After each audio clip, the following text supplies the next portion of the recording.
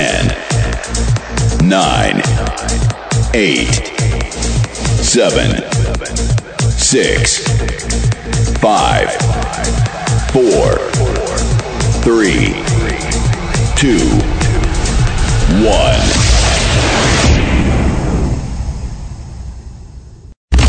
Broadcasting live worldwide. Click, listen, enjoy.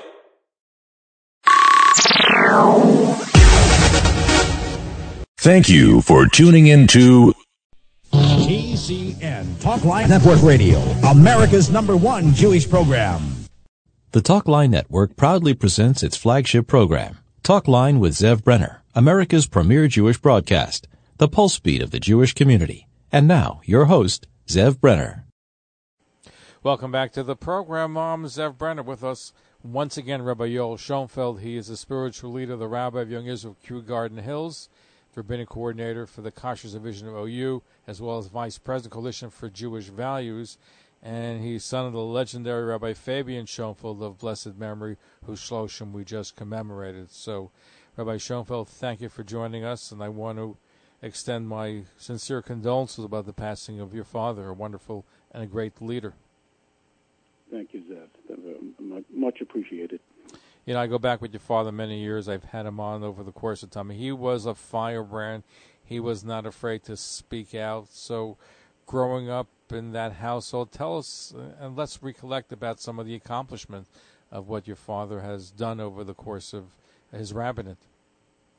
He's founding rabbi of Young Israel, Kew Garden Hills, too. Founding rabbi of Young Israel, Kew Garden Hills, going back to 1951. Started with 12 people in a basement, and basement of Nat and Mary Saperstein. And that time, actually, my father had other offices in other communities outside of New York that were already established communities. And but my father ultimately turned that down because he somehow figured there'd be a future in this little fledgling group. And right he was, because those other communities that were offering jobs today are dwindling terribly. They're almost completely off the map. So, you know, he came to this little group of 12 people and really built the community. And from there, he really grew into a major force and a major presence in so many different Jewish aspects and fields. Wow. You know. And So, also helped build Orthodoxy in America, too, because you had modern Orthodoxy. He was a modern Orthodox rabbi, but you had to fight for your turf. Yeah. See, my father's greatness was that he was equally comfortable and equally appreciated and admired, as you said, in the modern Orthodox world, the Hasidic world, very tied to Ger. Sfas Emes was one of his main sources that he would quote his drushes from. And, of course, he was a Talmud of Rav Yoshiber Soloveitchik Zatzal. Never gave a shiur that he wasn't quoting him. And yet my father also was a great disciple of the works of Rav Hirsch. And he has a guy like me as a son, and then I have a brother in Switzerland, Rabbi Yair Schoenfeld, who's a real Ger Chusid.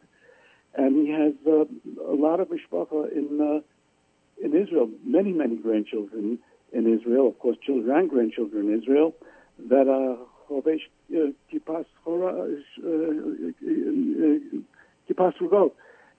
zrugot, and you know, so it's the Dati Leumi crowd, and he was equally comfortable in all these settings. He was at home at all, in all settings, and you know, maybe you're Ger Chusid, you're a YU guy, you're a Dati Leumi guy. It's totally irrelevant to him as long as you're common thread that you're sincere about your Torah commitment. Now, but there were challenges to Orthodoxy, both on the right and even on the left of modern Orthodoxy. I know he was not afraid to go to battle. It's what he felt was the right thing to do. Perhaps let's look at some of the things. He wasn't afraid to speak out. Some rabbis are afraid to speak out. He wasn't. My father was never afraid to speak out. That's absolutely true. And, you know, we hear, in this, the year 2020, 21, this whole, for the last 30, 40 years, our generation's been sitting, comfortable. Orthodoxy is growing, thank God. But we don't realize that there were so many rabbis in the 1950s and the 1960s that were in the battlefield fighting. The reform was not the big challenge to them because that was too much on the fringes, but the conservative movement at that time was growing, and it was swallowing up Orthodox shuls one by one, and the chitzos were coming down. And the conservative brand of Jewry was becoming very, very appealing to many people of Orthodoxy whose background was not that strong. And the mechitzas was a huge issue then. Microphones in shuls were a big issue. And my father, among many other heroic rabbis, and kashrus standards was a huge issue, because kashrus not only had to be taken on from the less Orthodox who had their own standards that were not obviously up to Orthodox standards, but then you had even some old European type rabbanim that were giving hashgachas that were totally lacking in their standards, and they came from Europe. They felt they had to give hashgachas to slaughterhouses and places like that, totally lacking. And so the battle had to be waged on both ends for kashrus. And so it was, and these were battles that these rabbis, primarily RCA rabbis, were fighting, and they don't quite get the credit that they deserve, whether it was in New York or Columbus, Ohio, or Wichita, Kansas. Kansas City, these rabbanim were out there fighting the fight, Long Island. So, yes, my father was very, very much a part of that. And he was not afraid to speak out, both in speeches and in writing. We come across so much of his letters where he really went to battle with, and sometimes within his own colleagues, about having to keep up the standards that he feels must be done. Well, I think we covered a battle between your father and Rabbi Yitz Greenberg, where I think there was a movement to take him out of the Rabbinical Council of America. We actually had a program, and that program, I think, saved Rabbi Yitz Greenberg from being thrown out of the Rabbinical Council of America. But I remember that we had them both together on a TV show many, many years ago. I didn't know that. That might have been interesting. I'm not sure how my father, what his public expression about Yitz Greenberg was. I know privately he was and very upset with some of the things he said and stood for. But the RCA, I don't know. Truth is, I don't know where my father stood on that. I know the RCA ultimately took a position not to throw him out. But my father was the consummate gentleman also. So, whatever feelings he may have had, he might have tempered that in the public arena, because the worst thing my father would ever do, and this he got from his Rebbe, Rav Soloveitchik, the worst thing he would ever do is assassinate a person's character publicly.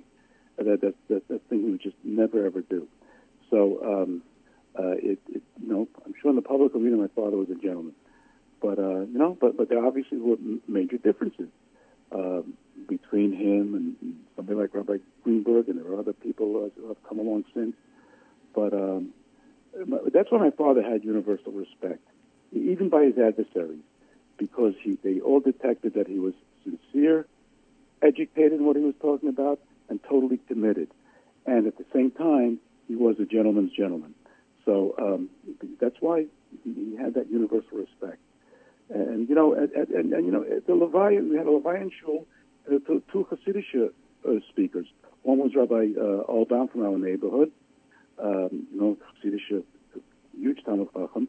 The other one was my uncle, Nedvena Rebbe, of Shlomo Leifa, the Nedvena Rebbe. And those were the only two speakers at the Levaya we had in shul.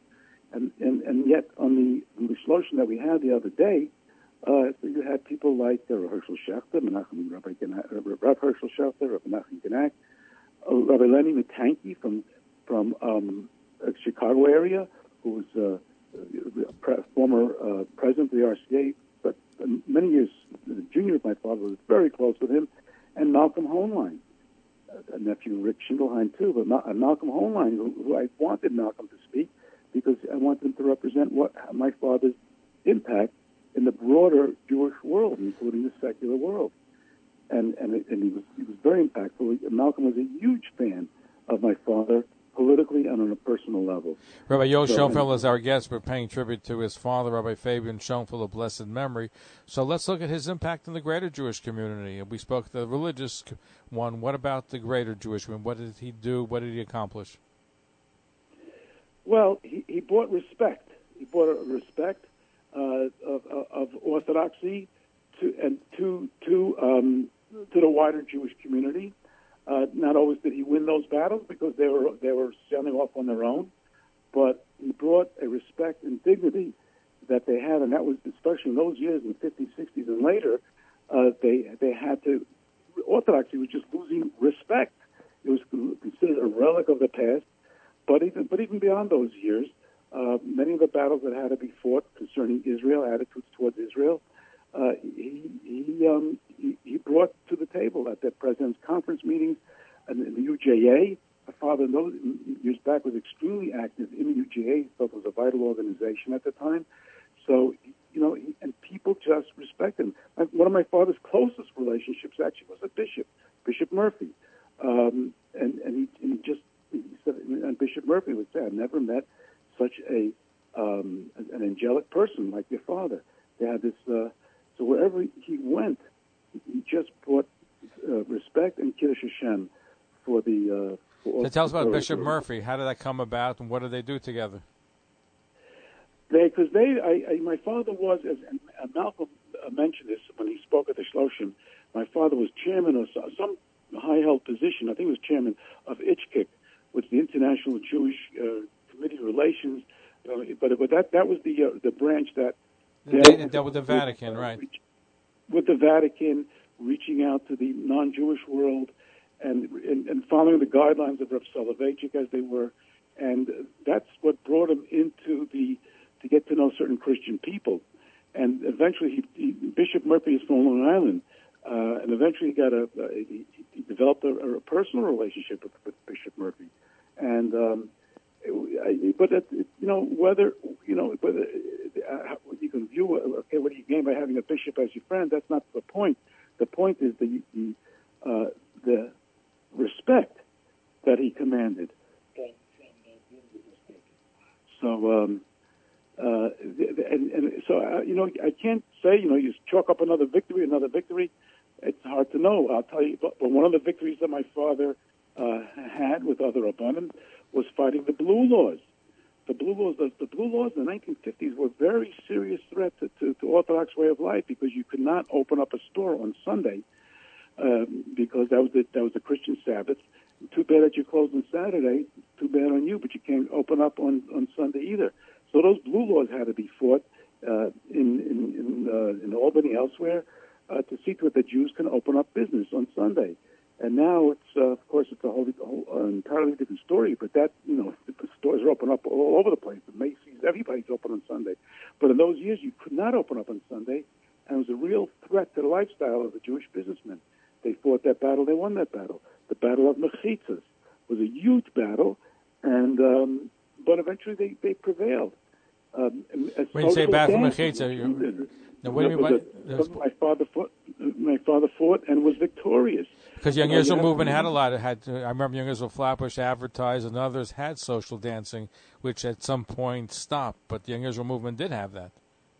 Yeah, there's no question. You can't erase that. The Young Israel definitely did have it. Well, I'm talking about social dancing at their own dinners. Now, what took place at weddings that hire the halls, it's a different story.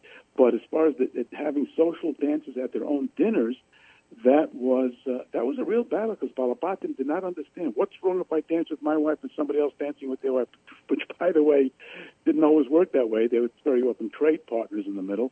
But that was a huge battle, and Balabatim didn't understand what's the problem here. It was fought, and it was a battle that ultimately was won. I don't think you'll see a serious Young Israel today that will have social dancing by their own official events. But these things just didn't evolve, just didn't happen. Conscious didn't happen on its own. The battle against conservative did not happen on its own. These were hard-fought battles in the 50s and 60s that our generation tends to overlook. But he was in those trenches. And then he was a big a lochem and a fighter for Gush Emunim at that time was called, for the rights of Jewish people to settle in Eretz Yisrael Shlema, and both sides of the Jordan, and after '67. So that was everything was a battle. I'm sitting here resting on his laurels. Those battles are already behind me. Would it be fair to say that there's been talking about the modern Orthodox movement has moved to the right over the course of time? Would it be fair to say that your father was a catalyst in helping the modern Orthodox movement move to the right? He was one of those catalysts in helping that. A lot of it is also the impact of the yeshiva world, but my father definitely was. You didn't have people like my father to bringing a sense of respect to the Orthodoxy out there. Listen, the local conservative rabbi, when my earlier years of my father's tenure here in shul, the local conservative rabbi wrote an article. There was a local paper called the Kew Hills View. The Kew Hills View. It was about Kew Gardens Hills, and people, it was a little throwaway paper, but that's what you got. And so the local conservative rabbi, when from people started moving in, especially Shtiblach started popping up. So my father, this rabbi wrote, "The weeds in the garden. A sickly weed is being transported into our garden," and like ruining the garden of Kew Gardens Hills. My father, who had a warm personal relationship with this particular rabbi, and in our second generation with his children have a warm relationship, but my father had to go to battle against that. Everything here was a battle. And my father is famous for something very, very important. That when my father's shul started growing, and certainly in the 60s, 70s, it was at its peak. With you came 10 minutes late to shul in a 600-seat shul. You didn't find a seat, and other shuls started opening. Shtibla started opening, and you can view them competing shuls. And most of the Rabbanim would have the attitude, and I've been victim of that myself elsewhere. Most of the Rabbanim would have the attitude, "Hey, listen, we don't need you. We got the monopoly here. We don't want you coming around." My father had just the opposite attitude. Still in the 1950s and 60s, a shul wants to open up. I'm going to help them. I'll provide them with svarim. I'll even lend them people to get their minyan going, which is exactly what he did. And his viewpoint was that if you have more shuls instead of less shuls, the whole community is going to grow with it. And that's exactly what happened. The community grew because we had other shuls coming to town. So it was not a monolithic town. And it was not a one-horse town. He lent not only his encouragement, but he literally lent people, Balabatim, were willing to help out, Sidurim Chumashim, Sifrei Torah, to help these other shuls get started. My father's one of the more famous accomplishments. Which make a lot of shuls like to have their monopoly, so to speak. But having Shtiblach was interesting. Now, today, Kew Garden Hills and surrounding area have a different issue. We have a lot of Bukharian moving in, and the neighborhoods changing, and people, and they're looking to have their shuls more. So I know there's a little tension. That's correct. The Bukharian situation is actually not a happy one.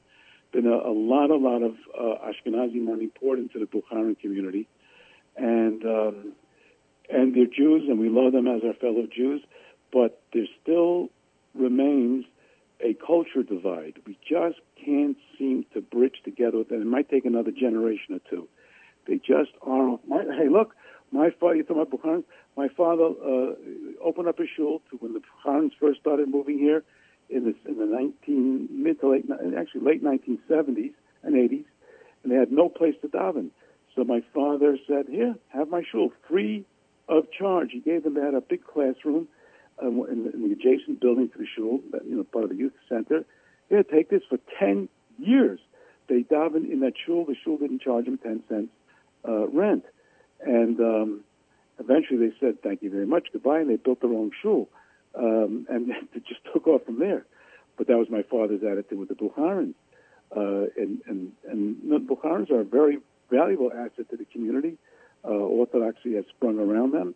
A lot of Bukharan institutions and establishments, but we can't get past that cultural divide. That's try as we may. It's very, very difficult. Well, we're trying to bridge the gap, Rabbi Shem. We happen to have a Bukharian radio show hosted by Rabbi Yitzchak Yeshua, the Chief Rabbi Emeritus and Chief Dayan of the community. Right. And we have a lot of Ashkenazim, and then we have Bukharians, so we are working to bridge the gap, but it is a different culture, a different style of davening, learning, foods. So it's going to. So they're part of the community, but they're still separate. We had a Bukharan president of our Vada Rabbanim of Queens not too long ago, and we thought that would make a major difference. It didn't. It's going to take a generation or two because their toes are still in the water, getting used to American culture. So there's a Bukharian candidate running for office now, I think, in the neighborhood. So we're going to see more of that involvement. So it's slowly starting to change. Slowly starting to change. Yeah. Now we're working with the Bukharian community. It's a wonderful community, and but they still keep themselves separate. They haven't been integrated into the general Jewish community or the general Orthodox community. They have not. They're separate, but it's going to take some time. But you live in close proximity, and people have been moving out, and Bukharis are moving in, so that makes it more challenging. How's the Young Israel Kew Garden Hills doing today with the demographic change? Oh, the demographics has indeed hit us hard because what is happening, the Bukharans are moving in. The Shtiblos seem to be doing okay, but what's happening is our shul has gotten long in years, and so many people have unfortunately are no longer with us. But those who grow older, their children have moved out to places like Teaneck, West Hempstead, Five Towns, and so they now move out to join their children to be with them. They're already grandparents in retirement age. And they just want to be surrounded by the children. How do you fight that? You can't fight it. It's very reasonable. It's very understandable. So that has impacted on our shul. No Are doubt. younger people? Any young people moving in? Yes. So the young people, as far as young Israel type of people that move in, like I said, we have a it's been hit hard since the COVID pandemic, and that's an issue. The young people are just not coming back. I've written about that's painful, but we had before that pandemic, we had about 125 people come every week to daven, young marrieds, but they stay for a couple of years and then they're off to West Hempstead. They're very transient, but so that is a problem, a huge problem. But so you walk along Main Street, there are more kosher establishments. When I was growing up, there was a butcher, Brass Butcher. That was already later in coming. You had a butcher shop or two, and then I think it was Shimon's Pizza off open, and that was like big news, a pizza shop. And now there's probably 3 pizza shops in every block, and any kind of restaurant that you like to imagine. Banks galore also. So Kew Garden Hills looks thriving, but the Young Israel type of shul is not, because the people who are moving in are largely Bukharans and then Yeshiva Chofetz Chaim, a lot of Yeshiva Chofetz Chaim people, Landis College people, or Chaim people, and they're really not Young Israel type people. So the demographics have definitely impacted on us, no question about it. But we still have a very, very solid core. Rabbi Yoel, I want to thank you for paying tribute to your father, and I know that you're continuing that legacy. You're a hard worker, and as I mentioned, not only are you the spiritual leader following in your father's footsteps, but my favorite Schoenfeld of blessed memory, who founded Young Israel Kew Garden Hills. You're keeping it going right now, despite the challenge that you have. You're also been a coordinator for Kashrus Division of the Orthodox Union, Vice President Coalition for Jewish Values. Thank you for being on our program, and may you be comforted among the mourners of Zion in Jerusalem on the loss of your father, who was a very special person who I missed. I enjoyed my conversation with him over the years, and may his memory be a blessing for all of us. Amen. Thank you so much, Zev. Appreciate it. And we're going to be right back. Don't go away. Stay tuned. Thanks for listening. Follow us on Facebook, Twitter, and Instagram.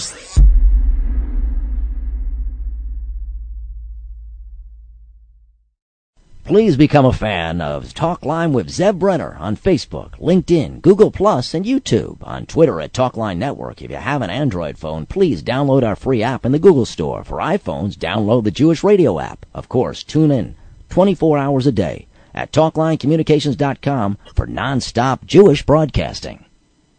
Talkline Network Radio, America's longest-running Jewish broadcast network, the voice of the Jewish community.